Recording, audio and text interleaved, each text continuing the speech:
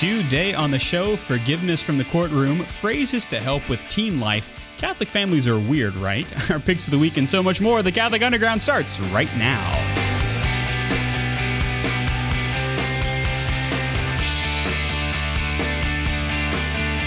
It is time for the Catholic Underground. We are the podcast that tries to cut through the noise of the digital continent and pretty much everywhere else and bring you the topics that matter.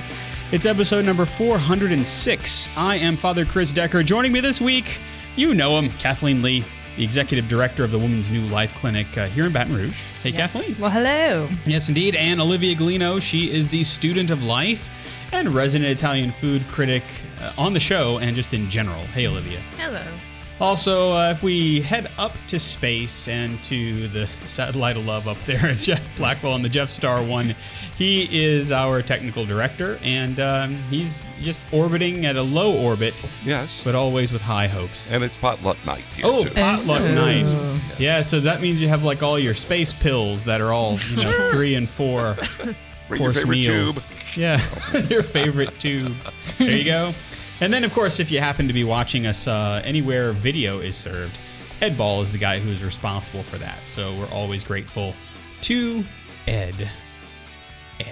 That's right. This show brought to you by Ed. Alrighty. Well, you probably saw this in the news because it was heavily covered. But that was a guilty verdict. A guilty verdict that was reached against Amber Guyger.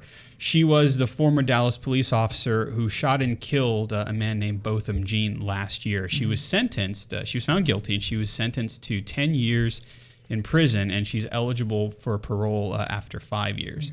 So this case got national coverage, and it really is something because it didn't get headlines for just what happened, right? Yeah. But it got headlines and was nationally covered because of what happened in the courtroom. There was an extraordinary moment of grace that occurred between Guyger and the members of Botham's family. So during the course of the victim impact statements, Brant Jean, who is the deceased's brother, he was sitting behind in the witness stand. He was sitting there, and he told Guyger and the court, and I quote, if you truly are sorry, I know I can speak for myself. I forgive you. I know if you go to God and ask him, he will forgive you, Brant Jean said. And he said, and I quote, and I don't think anyone can say it. Again, I'm speaking for myself, but I love you just like anyone else. And then he went even further. I mean, so there's obviously some soul searching happening here as he's speaking. He says, and I'm not going to say I hope you rot and die just like my brother did, but presently I want the best for you. And I wasn't going to ever say this in front of my family or anyone, but I don't even want you to go to jail, unquote. And he kept going. He said, I want the best for you because I know that's exactly what Botham would want you to do. And the best would be to give your life to Christ. I'm not going to say anything else. I think giving your life to Christ would be the best thing that Botham would want you to do. Again, I love you as a person, and I don't wish anything bad on you. I don't know if this is possible, but can I give her a hug, please? And he asks several times. And so after that statement, Judge Tammy Kemp allowed him to come around and to go and to hug Amber. And we'll put a link in the show notes so you can watch the video on YouTube, but it really was quite moving. Yeah. Well, even the judge, she took a beat to answer his question about whether or not he could hug Amber, but whenever the video panned out after she said yes, you could see her dabbing her eyes with tissue, she was openly crying. Yeah, well, because this is, and the reason that we cover it certainly on the Catholic Underground is because this was an actual moment of forgiveness. Yeah. And it was also a moment where justice is served, but justice is not divorced from mercy. Right. Because as you've heard us say before on the show, and we talk about one of the injustices in our world is that justice is divorced from mercy. And so Amber still has to serve her time in prison. She's still, she's still guilty of the crime, but she's forgiven by at least one of the family members, the brother of the person who she killed. And so it really is quite something to look at this from all of these angles and to say that this is true justice and true mercy. And I can only think of the psalm where justice and mercy embrace, they kiss. Right. And this was one of those moments that psalm just kind of raced through my head. And I said, justice and mercy have kissed in this moment. Because she, to watch the video, she was already sobbing by the time that Brant came over to hug her. And as we often say, tears, I say this in the confessional, tears are almost the most perfect form of contrition, because tears show that there's something that is going on an emotional level, but something deeper too. Tears come from the heart, And so that's exactly what happened. He went over and Brant hugged Amber, and the two stood in an embrace for nearly a full minute, and she kept coming back to hug him. And it really, really was quite something. She kept coming back and coming back. When the trial concluded, Judge Kemp left the bench herself, and she approached the Brant family to offer condolences. And then she went over to Amber Guyger, and the judge gave Guyger a copy of the Bible and directed her to that verse that we know so well, John 3:16, which she said would strengthen Guyger. So again, you can see that the judge is there present to act on behalf of the state, the state of Texas, and on behalf of the people, and to rule justly, right? That's what a judge does.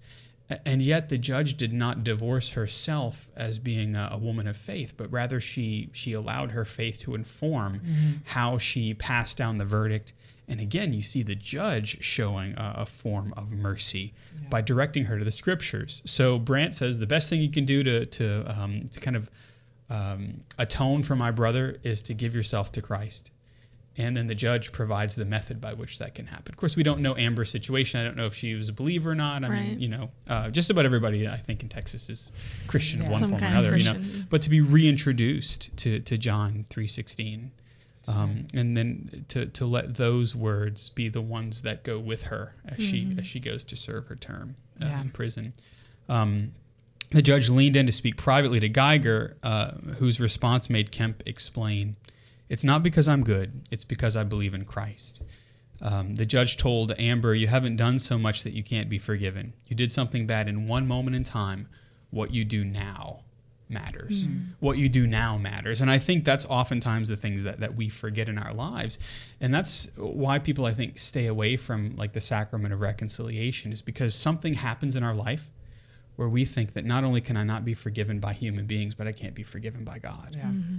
And if you've ever done any work in the prison system, there are many men and women who have done reprehensible things and are kind of, have to deal with the consequences of their actions. But it does not mean that God won't forgive them. And furthermore, it doesn't mean that that God isn't having mercy upon them, even as they are serving their just sentence. What struck me about this was that this is Botham's younger brother. And he's a young man, and he doesn't look more than, probably early 20s. And so you have to imagine for me, I've just been imagining just this loss in his life, and how easy it would be for him to be angry, and how incredible it is for just such a young person to on his own, and probably, in the midst of a lot of public. Well, now he has to.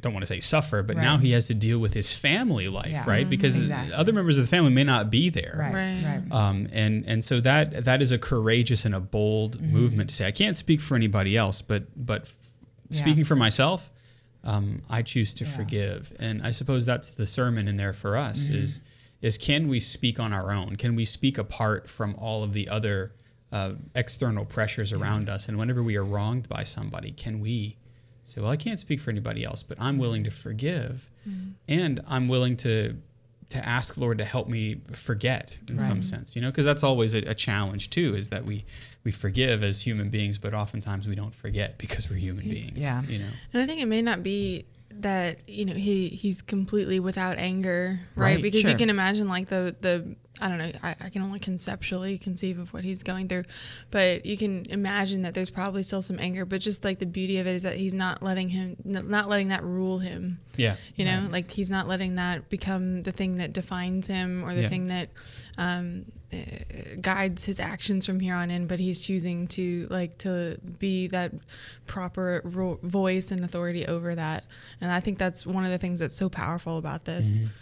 Because oftentimes our desire for revenge and not or I guess for vengeance and not for justice, that then becomes an idol that we begin to worship. Yeah. And we sometimes, it's sad because we can call that idol God.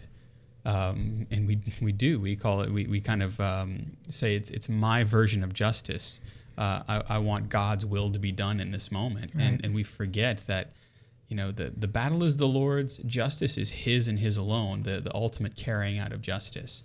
And so it's really kind of a beautiful thing, as you say, to see the younger brother, the young one leading, and saying, I'm not going to let this corrode my relationship with Jesus Christ. So it really is kind of a beautiful thing. And so you may just kind of in your own life to say, well, who is it that I need to be bold as well and forgiving? And maybe who is it that I need to be bold enough to humble myself and seek forgiveness from? Because it is possible.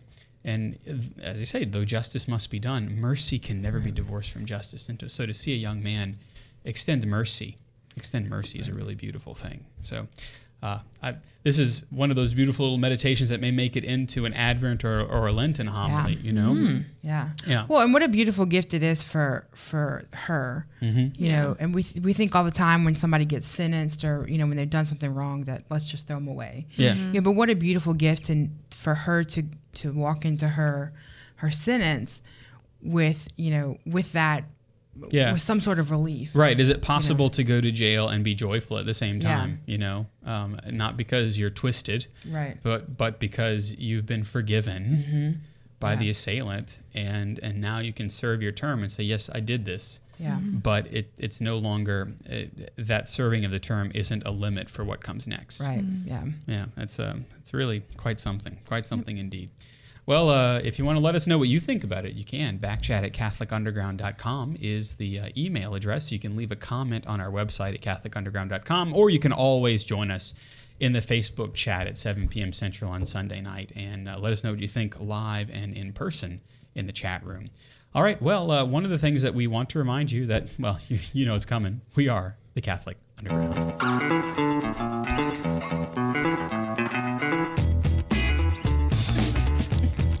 Dancing I get to do all week long. You are listening to, you are watching, you are experiencing the Catholic Underground. We're online at catholicunderground.tv, on Facebook at facebook.com/Catholic Underground, on youtube.com/Catholic Underground, on Twitter at twitter.com/Cath Underground, because you got to keep it short. They don't have enough letters there. Our picks of the week are coming up, but first, we thought we'd give the wheel over to Kathleen for a little while. Now, buckle up, Buttercup. Kathleen, take the wheel. Well, what's interesting for both of you, see, I've only taught young people in the classroom in like a parish school of religion setting. But y'all have had, and Olivia, you experience life with teenagers regularly. So we thought we'd spend a little bit of time talking about what it's like to be in the garden of teens. Oh, yeah. Well, and this is an area where I still sit at Kathleen's feet. Oh, Lord. Well, it is her wisdom. Wise, imbibe her wisdom. Just from years of experience. We know that raising teenagers, now I don't have any of my own, but I've raised, I think I could positively say, I think that I've helped raise a couple hundred teenage girls. Yeah, I'd say that's true. But you know that if you've ever met a teenager, sometimes they can be a little difficult, and like you're walking in a minefield, but they're awesome people if you know how to approach them and if you know the right words to say. And so a lot of times I think, as teachers, as youth ministers, as parents, we have a tendency, I know there was something in my brain that switched when I was a teacher. And I remember one of my students was talking to me and I was like, excuse me, I'm an adult. And then there was like, you're going to talk to me with respect because I'm an adult. And I was like, wait. I've just become my mother. Yeah, it doesn't make any sense. So our friends at Alatea have given us maybe some ways to rephrase or to talk to teenagers. So the number one is, by the way, we like lists. Yeah, we do love our lists, right? And so the number one, the first one they give you is, here's what needs to be accomplished today, right? Try this phrase rather than this is what you need to do, or do this now. Do this now because I said so, right? Teenagers want to be treated more like adults and less like kids. And this phrasing, here's what needs to be accomplished today, gives them more control. It doesn't give them, it doesn't mean it has to be done right now. This is just where we are. And by the end of the day, this is where you need to be, so right? It's kind of like giving them the homing beacon for the next 24 hours. Yeah, and it allows them some latitude as to when they do it, how they do it. It gives them a little bit of freedom. So, for instance, this needs to be done before dinner time. So you get a little less resistance that way. I mean, it may be Sunday morning. You're saying, okay, this needs to be done before dinner. They have all day to do it, and especially if you kind of say, hey, you can't eat until you do this. Yeah, right. But it needs to be done. You have all day to do it, right? I like to phrase it in terms of like, all right, so you have some choices to make right now. And I'm inviting you to make a good choice and thinking about like 2 days from now, 3 days from now, when there's something due or there's something that you have that might be more pressing in your mind, so make a good choice now, lowers stress later, kind of thing. I used to be a teen, and I really? I actually don't believe that. What? I think that you came out this way. I was decanted at 30. Is that what you think? Yeah.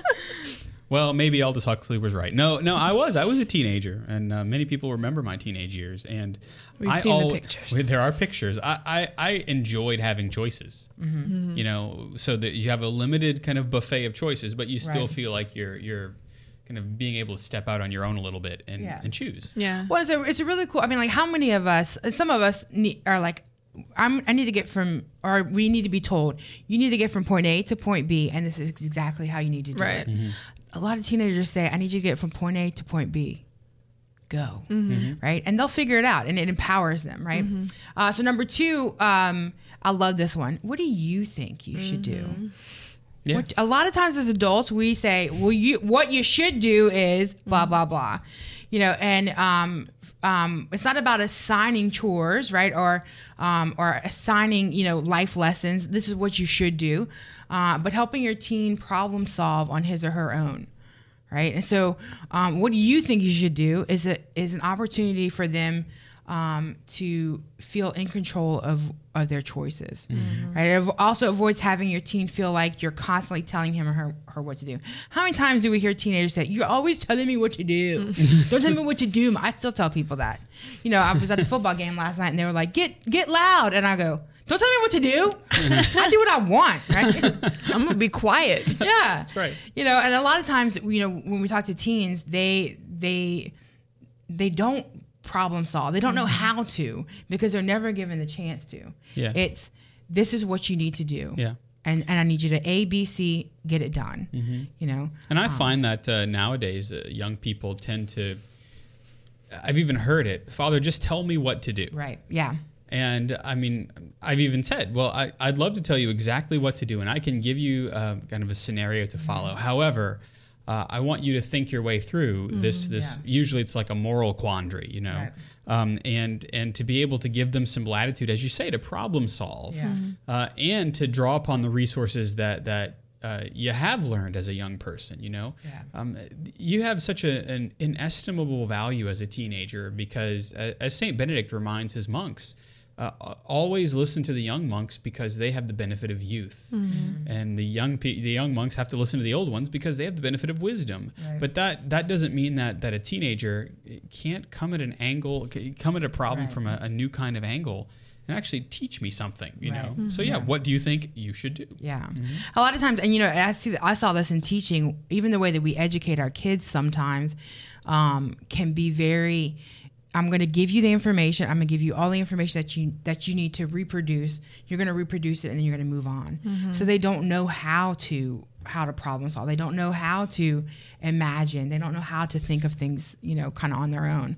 And so I think that's excellent. So number 3, the phrase is, who will remember this 1 week from now or even a month from now? Now, we know teenagers get embarrassed really easily. They think that everybody is watching them and that, any mistake that they made is going to be on everybody's mind for the rest of their lives. Isn't it amazing how when you kind of cross over into adulthood, it's so easy to flush things that embarrass you? Yeah. You just get back, you trip on a sidewalk and you get back up and it's like, all right. But as a teenager, stop. No. As a teenager, that hasn't happened enough times, I guess. Yeah. So if you ask a teenager who complains about some horrifying incident that happened in school, who will remember this 1 week from now? Or even a month from now, the answer inevitably will be, if they think really hard about it, practically no one, if anyone, besides me, besides myself, will remember it till the day we die. I still remember things that I did in elementary school where I'm like, oh gosh. Right? And why is that the case? And it's important to remind teenagers of this because as freaked out as they are about, any mistakes that they make, so is everybody else. And everybody else is thinking, they saw me trip in the hall and I'm never going to live it down. Our 20-year, reunion, they'll be bringing this up on the blooper reel. And maybe so. And if they do that, it's because they themselves have never moved on. Yeah. And 20 years from now, you're going to go, okay, lame. Right? That's right. Yeah. By tomorrow morning, it's going to be something different. It's going to be somebody else's story. It's going to be somebody else's, mistake, and you'll be old news. Yeah. That's like whenever I'm training altar servers, they're mortified when something goes wrong, there's going to be mass next week, and by that time, I've done plenty of stuff that I'm embarrassed about, liturgically speaking, Yeah. But nobody remembers it from week to week, unless you burn the church down, in which case. But that hasn't happened. That'll be that will be remembered for years to come. Many finance committee meetings later. That's right. Yeah. Number 4, and this is so. This is like I don't know. I feel like this is number 1 in my heart. Don't sweat the small stuff.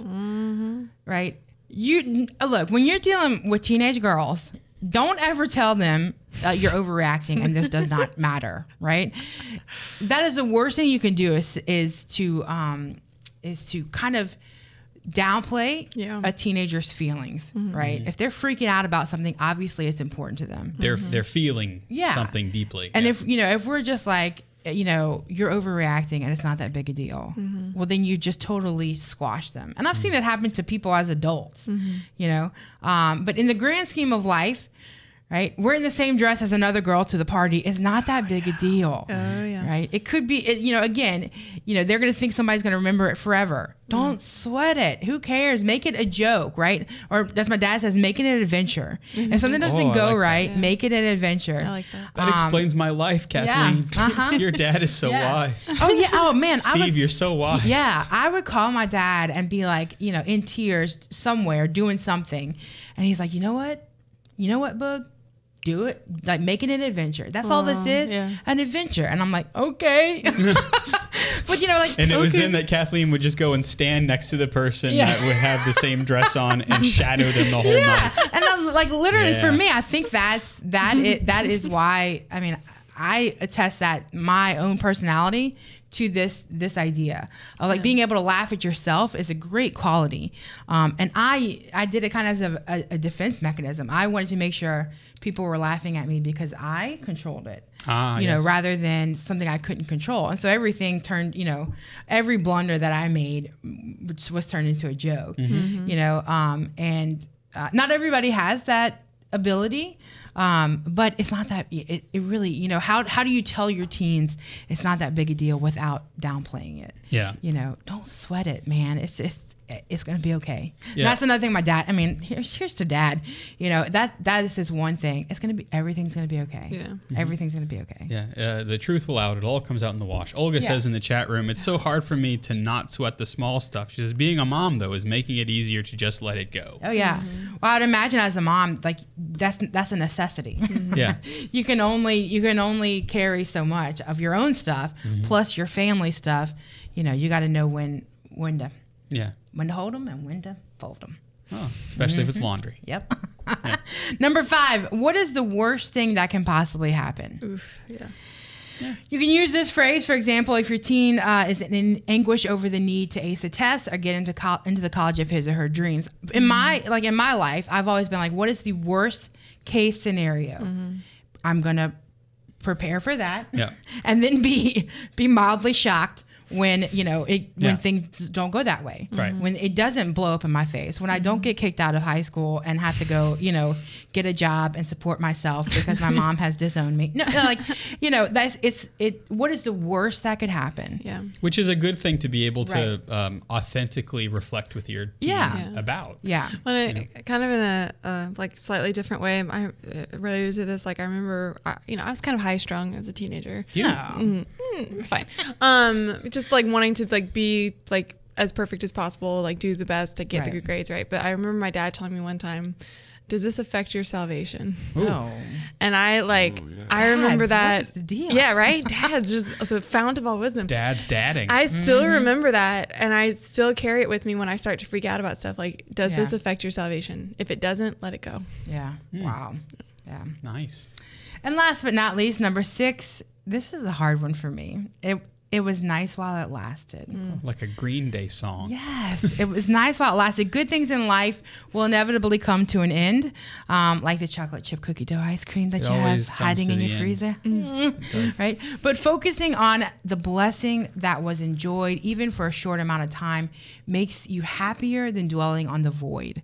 And a lot of times, for me, and especially nowadays, I think teenagers live for the next good. Yeah. They're never really present in where they are, or the next hit of of whatever the experience is. Exactly. And so, teaching them to enjoy it while it lasts, and know that you can look back on it and say that was a great gift in my life, or this was a great time, or that what's even harder for teens, that was a great friendship. And it is no longer, especially when they move to college and they move that's true.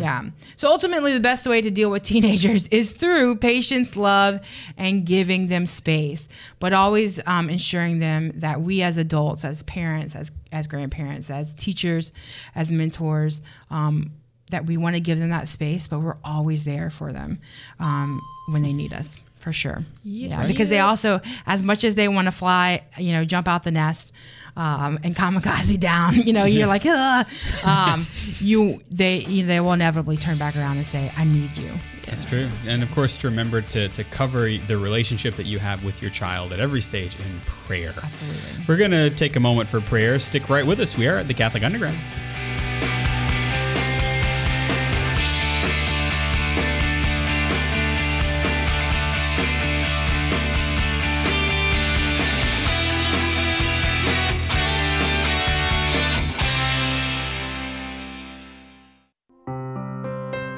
Hail, Holy Queen, Mother of Mercy, our life, our sweetness, and our hope.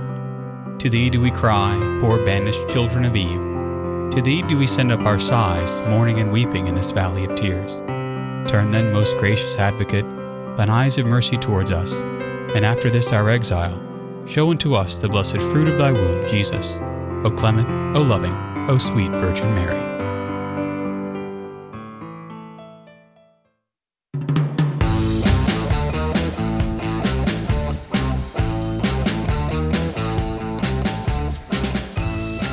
Welcome back. You found the Catholic Underground with me, Father Chris Decker, with Kathleen Lee. She's there. Olivia Galino, also there. Jeff Blackwell, Ed Ball, and a host of angels, we presume, because our guardian angels probably work overtime on this show. And we're glad. We're glad because we're here. Our picks of the week are coming up, but first, Catholic families are, different. Yes. A little weird because Catholics are weird, huh? We readily admit it. And so we thought we would talk about some of the things that make the Catholic family different. Mm-hmm. You can probably expand this to say, Christian families. Right. But there's something about the Catholic ethos, the Catholic world, that makes families just a little different. It's a little bit strange. Yeah, it was Flannery O'Connor who said something about like the strangeness of grace. If not, yes, grace does. Posit that, grace does strange things to us. It does strange things to us. I mean, that's why I love like the weirdness of our faith. I love that like things are just like kind of strange and off kilter sometimes, or at least like to the world's eyes, because it's just a radical way of living. Right. You have the head of Catherine of Siena on the one hand in one church, and the body of Catherine of Siena in another. Exactly. Yeah. Which is like the funniest thing to describe to people, like why you have a saint splintered into a million pieces, and then their heads in this baldacchino in Rome. home. Like, it's strange, right? But I think that it's because it comes down to grace. Like, grace makes things a little bit strange, or at least it's strange to us. Yeah, particular. Perhaps. There you go. Yeah. But I think that maybe extends to the particularity of like the Catholic family. And so thinking about like the fundamental concept of what a Catholic family is that participation through grace, right, in the sacramental marriage, that participation in Christ's marriage to his church, right? When we say that Christ is a bridegroom, that's not a metaphor, right? No. He is very much a bridegroom who is wed to his bride. Yeah, and that's us. It's you. Yeah, it's us.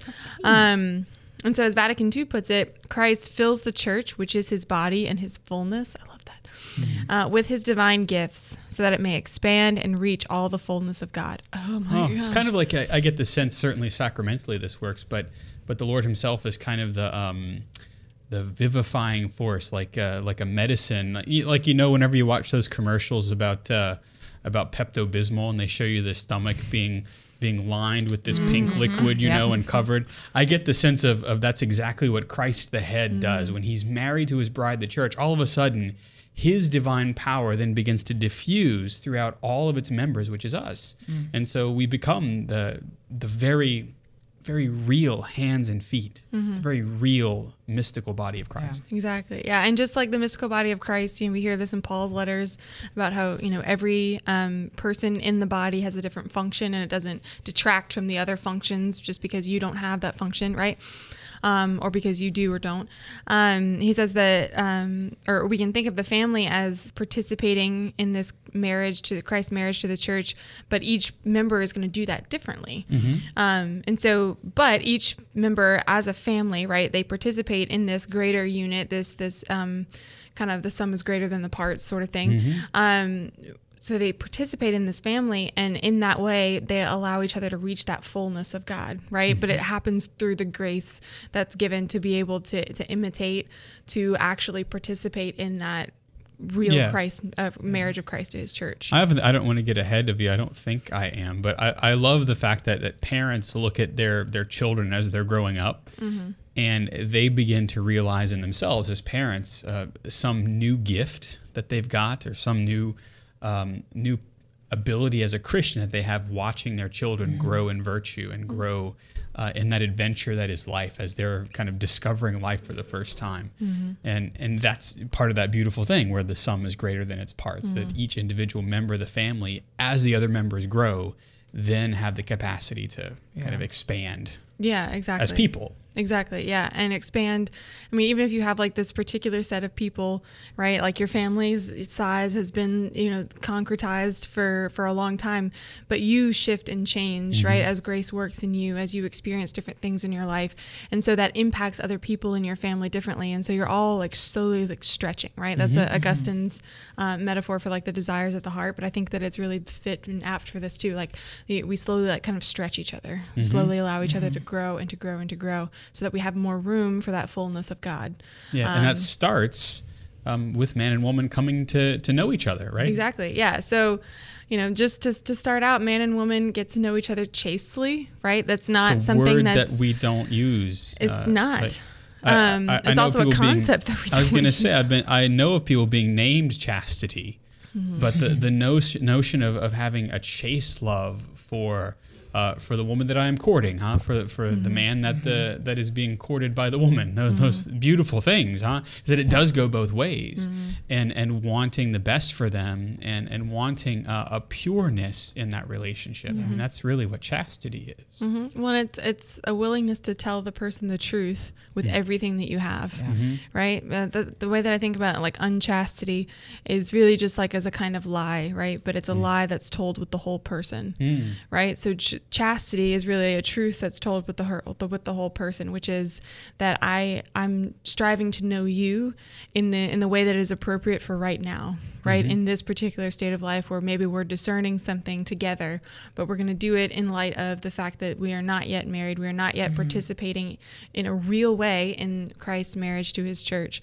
And so you mean that when man and woman get to know each other in a chaste fashion, it's not just saying we have feelings for each other, because oftentimes that's how it gets couched. Right. No, and it's not like, which isn't to say your feelings aren't important. They are. But they lead, right? Exactly, they lead, right? Like think of like anagogy, right? Like like anagogically, we are led to something greater, right? So you are drawn to each other obviously through feelings, right? If you didn't have feelings for someone, you probably shouldn't be with that person, right? But it's all about, is everything ordered to the good of that person, right? Do you live your life based on a love that is based on Christ, right? Do you work daily for the good of the other person? And you hear people talking about we were meant for each other, and that doesn't happen just on a level of feeling, but only in true time spent with one another and kind of growing into growing into the shape of the other person, right? Yeah, like that. I suppose.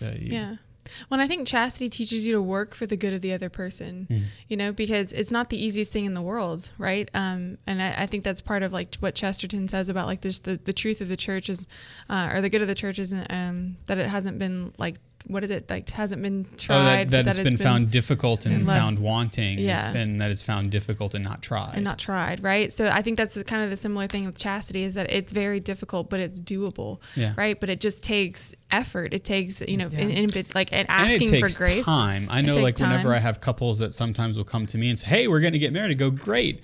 What's the courtship been like? How have you gotten to know each other?" And they're like, "Well, we just met 3 months ago." I'm like, well, we can start your marriage prep, but there's more to it. Exactly. So the good of the person, right? It's obviously like what we're aiming for, right? Because the good of the person is to be a saint, right? That's what we're all called towards. You are called to be a saint. We had 4 saints canonized today. If you're listening to this in real time, whoop whoop, Saint John, Henry Cardinal Newman. But you are called to be a saint as well, and that is your true good, is holiness. So that should be the aim of the other person, right? That's what chaste love is aimed towards, is the good of the other person, and ultimately the good of the family that comes from that true love, that genuine love. And that good of the person is what God wishes for you, right? And so it's kind of starts with these like basics of survival, maybe like tending to basic needs. And then it builds, right? It builds to the emotional level, the psychological level, right? Then you get into maybe like the goodness of marriage, but ultimately it's all pointing towards building towards the glory of heaven, right? The glory of sharing in God's goodness as a family. Do we often think about, it's like, goes back to the question your dad asked you those many years ago and probably still does this affect your salvation? And I wonder how many relationships begin or even subsist with that question of, is this good for the salvation of the other person, their ultimate salvation? Am I preparing them for heaven? Yeah. Exactly. Oof. I know. I often, I don't know. I often, I'll just be honest with you. As a priest, I don't often think about like, well, will this benefit my salvation? I don't always like give voice to that as I'm discerning something. True confessions, right? Yes. Yeah, but it's necessary. It's essential to certainly building up a family, but also building up a family of faith. Exactly. Yeah. So another kind of characteristic about the Catholic family is that, such a family is self-preserving. And what we mean by that is that each member of the family does what he or she can to preserve that family community, understood in this way, right? We've talked about how this is a family community that's based on grace. It's based on, like chastity that's lived out and throughout, right? Not just in the initial stages, but throughout the marriage itself, right? Extended to the family because it's about the good of the person, right? So each member of the family does what they can to uphold the integrity of the family. And so we can see how like precious this sort of thing is, because maybe we don't see that very often. Like conceptually, we can understand that this is a precious thing because maybe its rarity puts that in our mind. And so really like the members of each family should learn early, preferably early, that they often will have to be kind of on their own in the different tasks that they're asked to do in the world, and in their greater communities, right?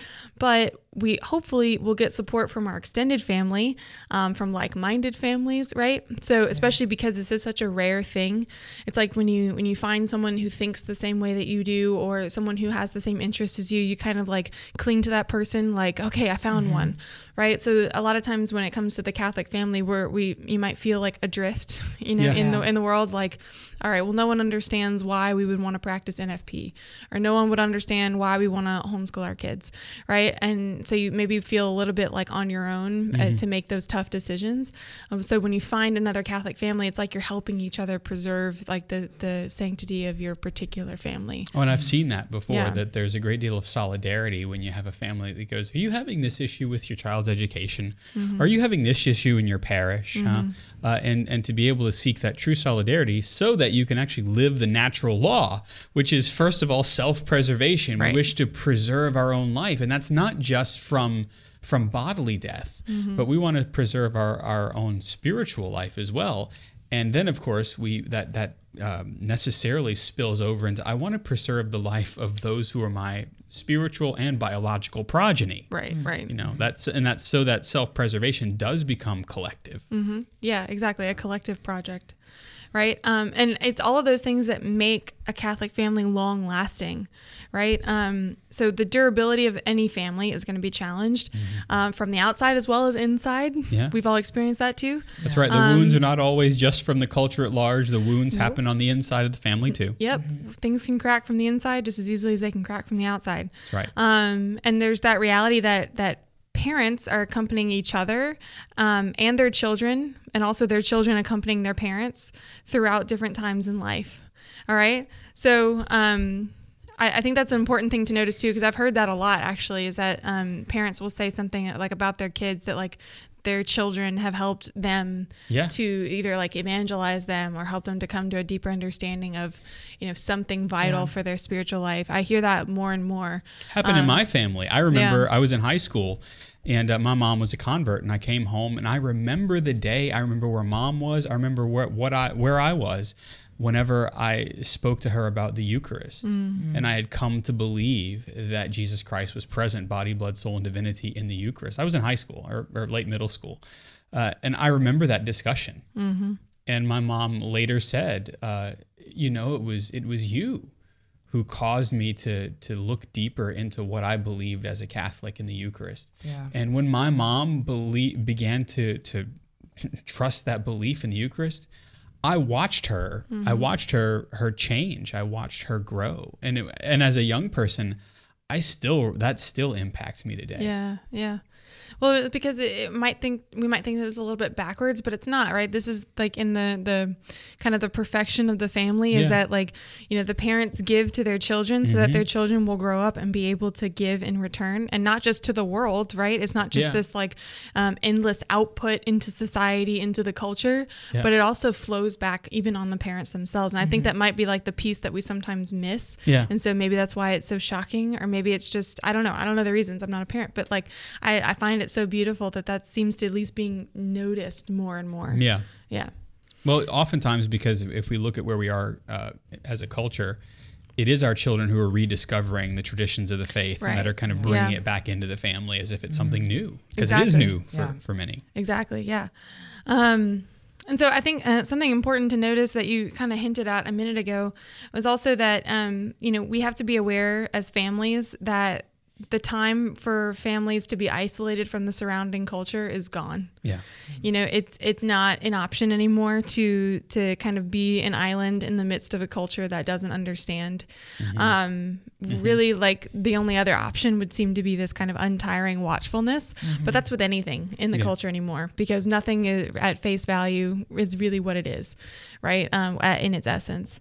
So what that means is that everyone has to be properly informed about life and about the world, and most especially about participating in the supernatural life in the church, right? There's so many misunderstandings and things that go on that people perpetuate about the church that we have to remain vigilant, and that starts in the family, right? What are we teaching our kids? Yeah, I was standing in line to vote yesterday, and I was standing next to a person who hadn't been to church in a while, and I said, well, come to confession, just come on back. She said, confession?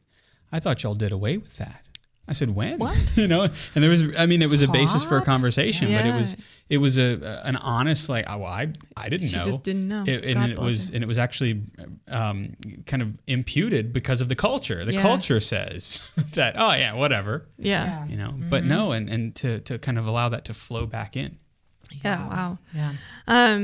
So putting this kind of awareness that we're talking about into context, John Paul II said that families, quote, have the specific role of interpreting the history of the world in the light of Christ, in as much as they are called to illuminate and organize temporal realities according to the plan of God, creator and redeemer, right? So to take the stuff of the world basically and to inject Christ into it. And not even just to do that, but just to kind of demonstrate and to show the world that Christ is already here, right? That Christ came into the world, he was incarnated, right? So that, because he's not scared of the world, right? To show this kind of deep illumination of what creation was made to be, what it can be, what it will be again. Yeah.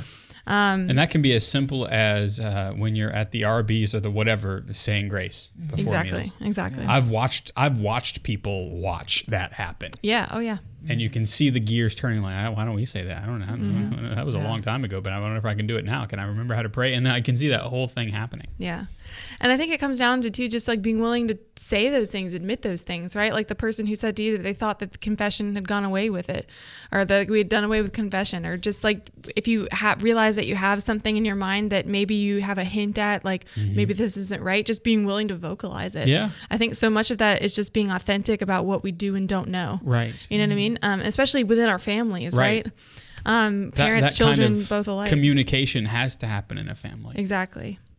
Catholic families also know how to suffer. This is probably something that's not news to anyone listening, but this could be from simple inconveniences like having to take off work when a kid's sick, or to maybe those really heavy and stressful things, conflicts over maybe like addictions, wrong kinds of friends, families learning to kind of bear with each other, see through rough patches, right? There's different seasons of life that can be something out of a horror movie, right? So just how do we endure it? And then learning to see these experiences for like the humbling redemption that they are, right? That there is hope even in these moments, that hope can never be eradicated from these moments. Yeah. We also just have to kind of be humbled to the fact that the conflicts between the family and the outsiders, right, will increase in these coming years. And what we mean by outsiders are basically just kind of the culture at large, but also just people who maybe openly or even inadvertently are trying to antagonize the family as is. Yeah. Right. I have a young family who was saying, I'm going to have to explain to my daughter in, 10 years or so why I don't want her on social media. Exactly. Yeah. He says, so I now have to be responsible on social media. Right. Yeah, exactly. Right. So just like all these different conflicts that maybe we're already seeing starting to arise, that, and it's usually those things that require kind of extra explanation because the culture doesn't understand. No. And provides its own limited explanation that comes across as gospel. Exactly. But in all of this, realizing that like God is near, that's one of my favorite things to contemplate, is that how the nearness of God, right? And John Paul II again says, just as the infidelity of Israel, but we could also say the infidelity of modern society, right? Just as that does not destroy the eternal fidelity of the Lord, eternal fidelity.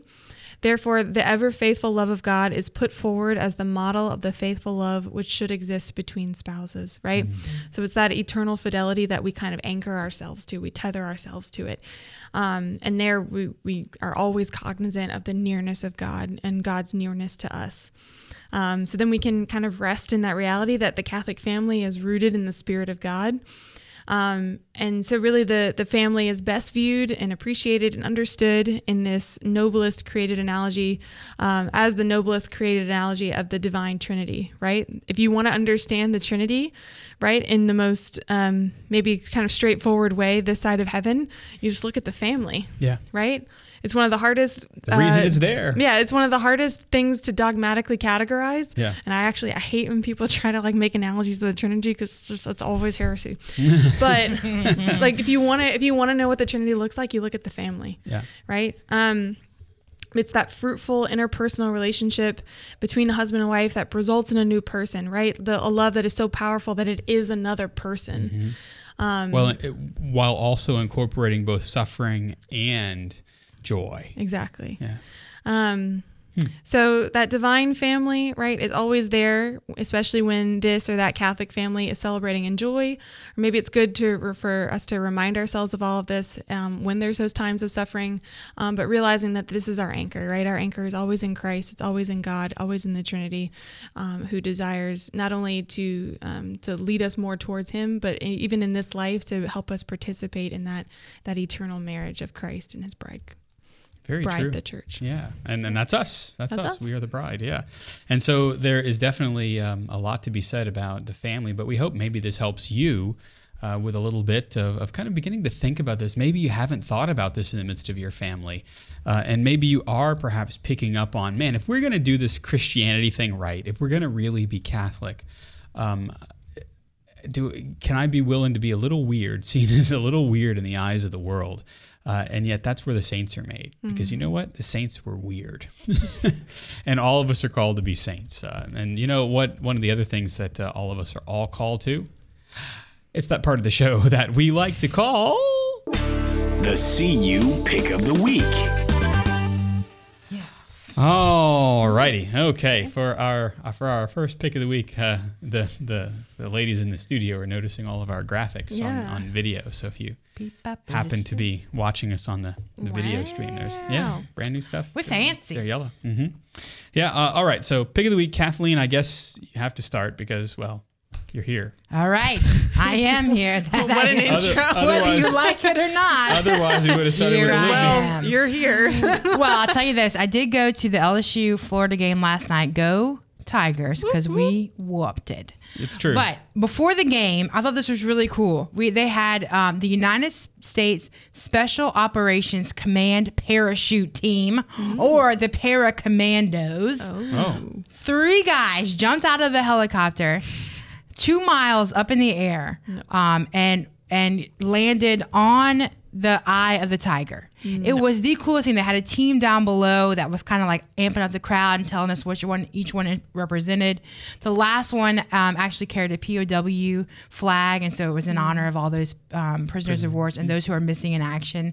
But it's this really cool group of military people, right, comprised of active duty special operators such as Army Special Forces, Army Rangers, Navy SEALs, Air Force Combat Controllers, and Marine best of the best Raiders. Yeah, and they do this. This is what they do. They parachute. They jump out of perfectly good flying machines, in order to bring, at these special events, mostly, a lot of football games, but to bring awareness and to honor to the military. And it is really, really cool. I've seen a lot of military stuff. I have military in my family, but it was really cool to see 3 guys land in succession on the eye of the tiger midfield, of Tiger Stadium. That takes precision. Yeah. And there's a really cool video we're going to link to on Facebook. If you research or search, not research, SOCOM, SOCOM Paracommandos, they have a video of one of the guys who jumped out, and it's his whole journey down. It's really, really cool. And if they have any openings that they need, somebody to work with, all the military men, call me. So Kathleen, do you mean to tell me that your pick of the week this week is a bunch of dudes? Yep. Yes, it is. And I'm not ashamed. All right. Okay. That's because the Swiss Guard aren't readily available. That's right. I know. The Swiss Guard. Sometimes you got to go certainly domestic. aren't propelling out of helicopters. I know. The Swiss Guard will have had to actually jump out of something and land on Kathleen's roof, Yeah. I think. Impress me. I'm ready. She's ready to be impressed. Okay, Olivia, impress us with your pick of the week. Yeah, well, that never happens when I follow Kathleen. So just move on. No, I'm kidding. I'm really excited about my pick of the week because I love coffee. She does. I drink coffee every day, and I have since I was like 2 years old. Coffee Milk, what's up? All right. So Parish Coffee is a newer roasting company. I don't know. Roasting conglomerate. Roastery. There you go. Based out of Kenner. That's I don't know how exactly how new they are. Yeah, Kenner, bro. Kenner is a suburb of New Orleans for those of you joining us elsewhere. Yes. And it's really delicious. I don't typically go for flavored coffees because I don't want anything standing between me and my caffeine. But they have some really interesting flavors, number one, but they're also really well done. Like I've had their Bananas Foster, which who child is delicious. And I was also looking on their website, which we'll link to, and they have all kinds of like you would not even contemplate that they would have this many, as well as just your regular dark, medium, light coffee and chicory. But they also have like almond and amaretto. Oh. Yes. Wow. Okay. Right. Got What my else? attention. Yeah, they have. Let's see if I can find it real quick. All kinds of like birthday cake. Yeah, s'mores, autumn spice, yeah, caramel praline. The usual, I'm kind of depressed. I need something that tastes like cake. But also, like, if you're starting to think about gifts and you want to get someone like something truly unique from like a really cool area in the world, there you go. South Louisiana is here for you, baby. Yeah. That's true. Yeah, that's a good pick of the week. I might have to look that up and see if any of my local supermarchés have Parish coffee. Yes. Into that chocolate chip cookie dough. I coffee. could eat a cookie it's dough, possible. anything. I tell you, I don't know about the cookie dough. Ooh, anyway, all right, Jeff. I was busy thinking about cookie show dough. of hands, who likes macaroni and cheese? Oh, yeah. There we go. Yeah, we got this unanimous. Yeah. I don't know if you've tried Chick-fil-A's mac and cheese. Oh. It is so Yes, Lord. good. It's so close. Oh, that's new, to isn't it? homemade. Yeah, it's new on their menu, and they really haven't changed their menu much in a few years. They had one thing they used to love is the carrot raisin salad, but they did away with that a few years ago. Did they really do away with the Yeah, carrot raisin salad? but that's okay. I guess if you're replacing it with mac and cheese, But that's the mac and cheese, baby, is it's right good. and So just. that's my pick of the week.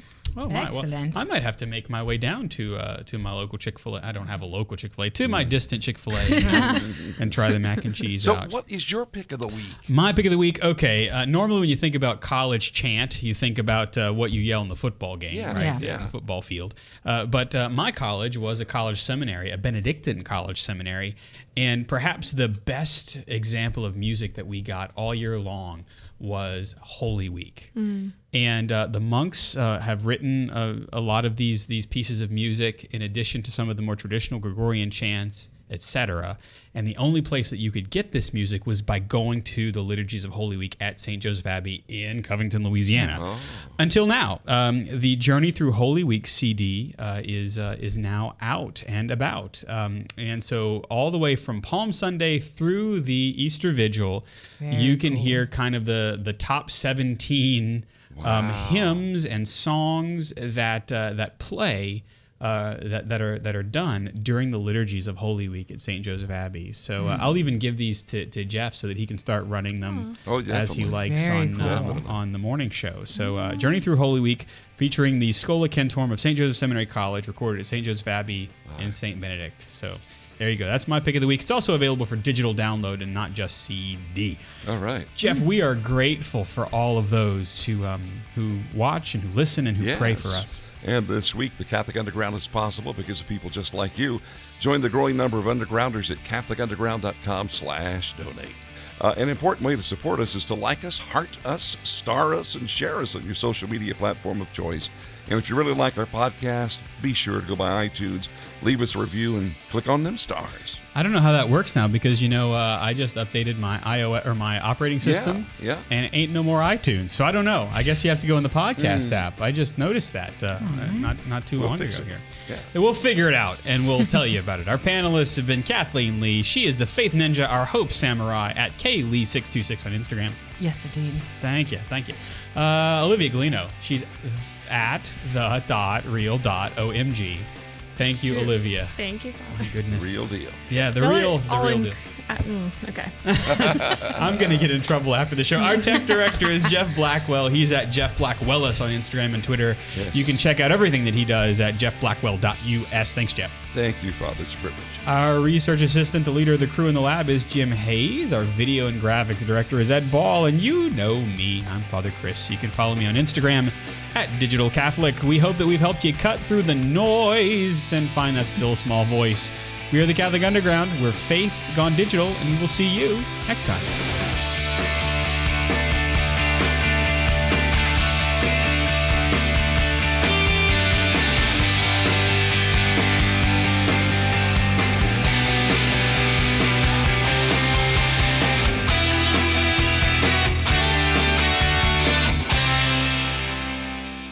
From the Catholic Underground.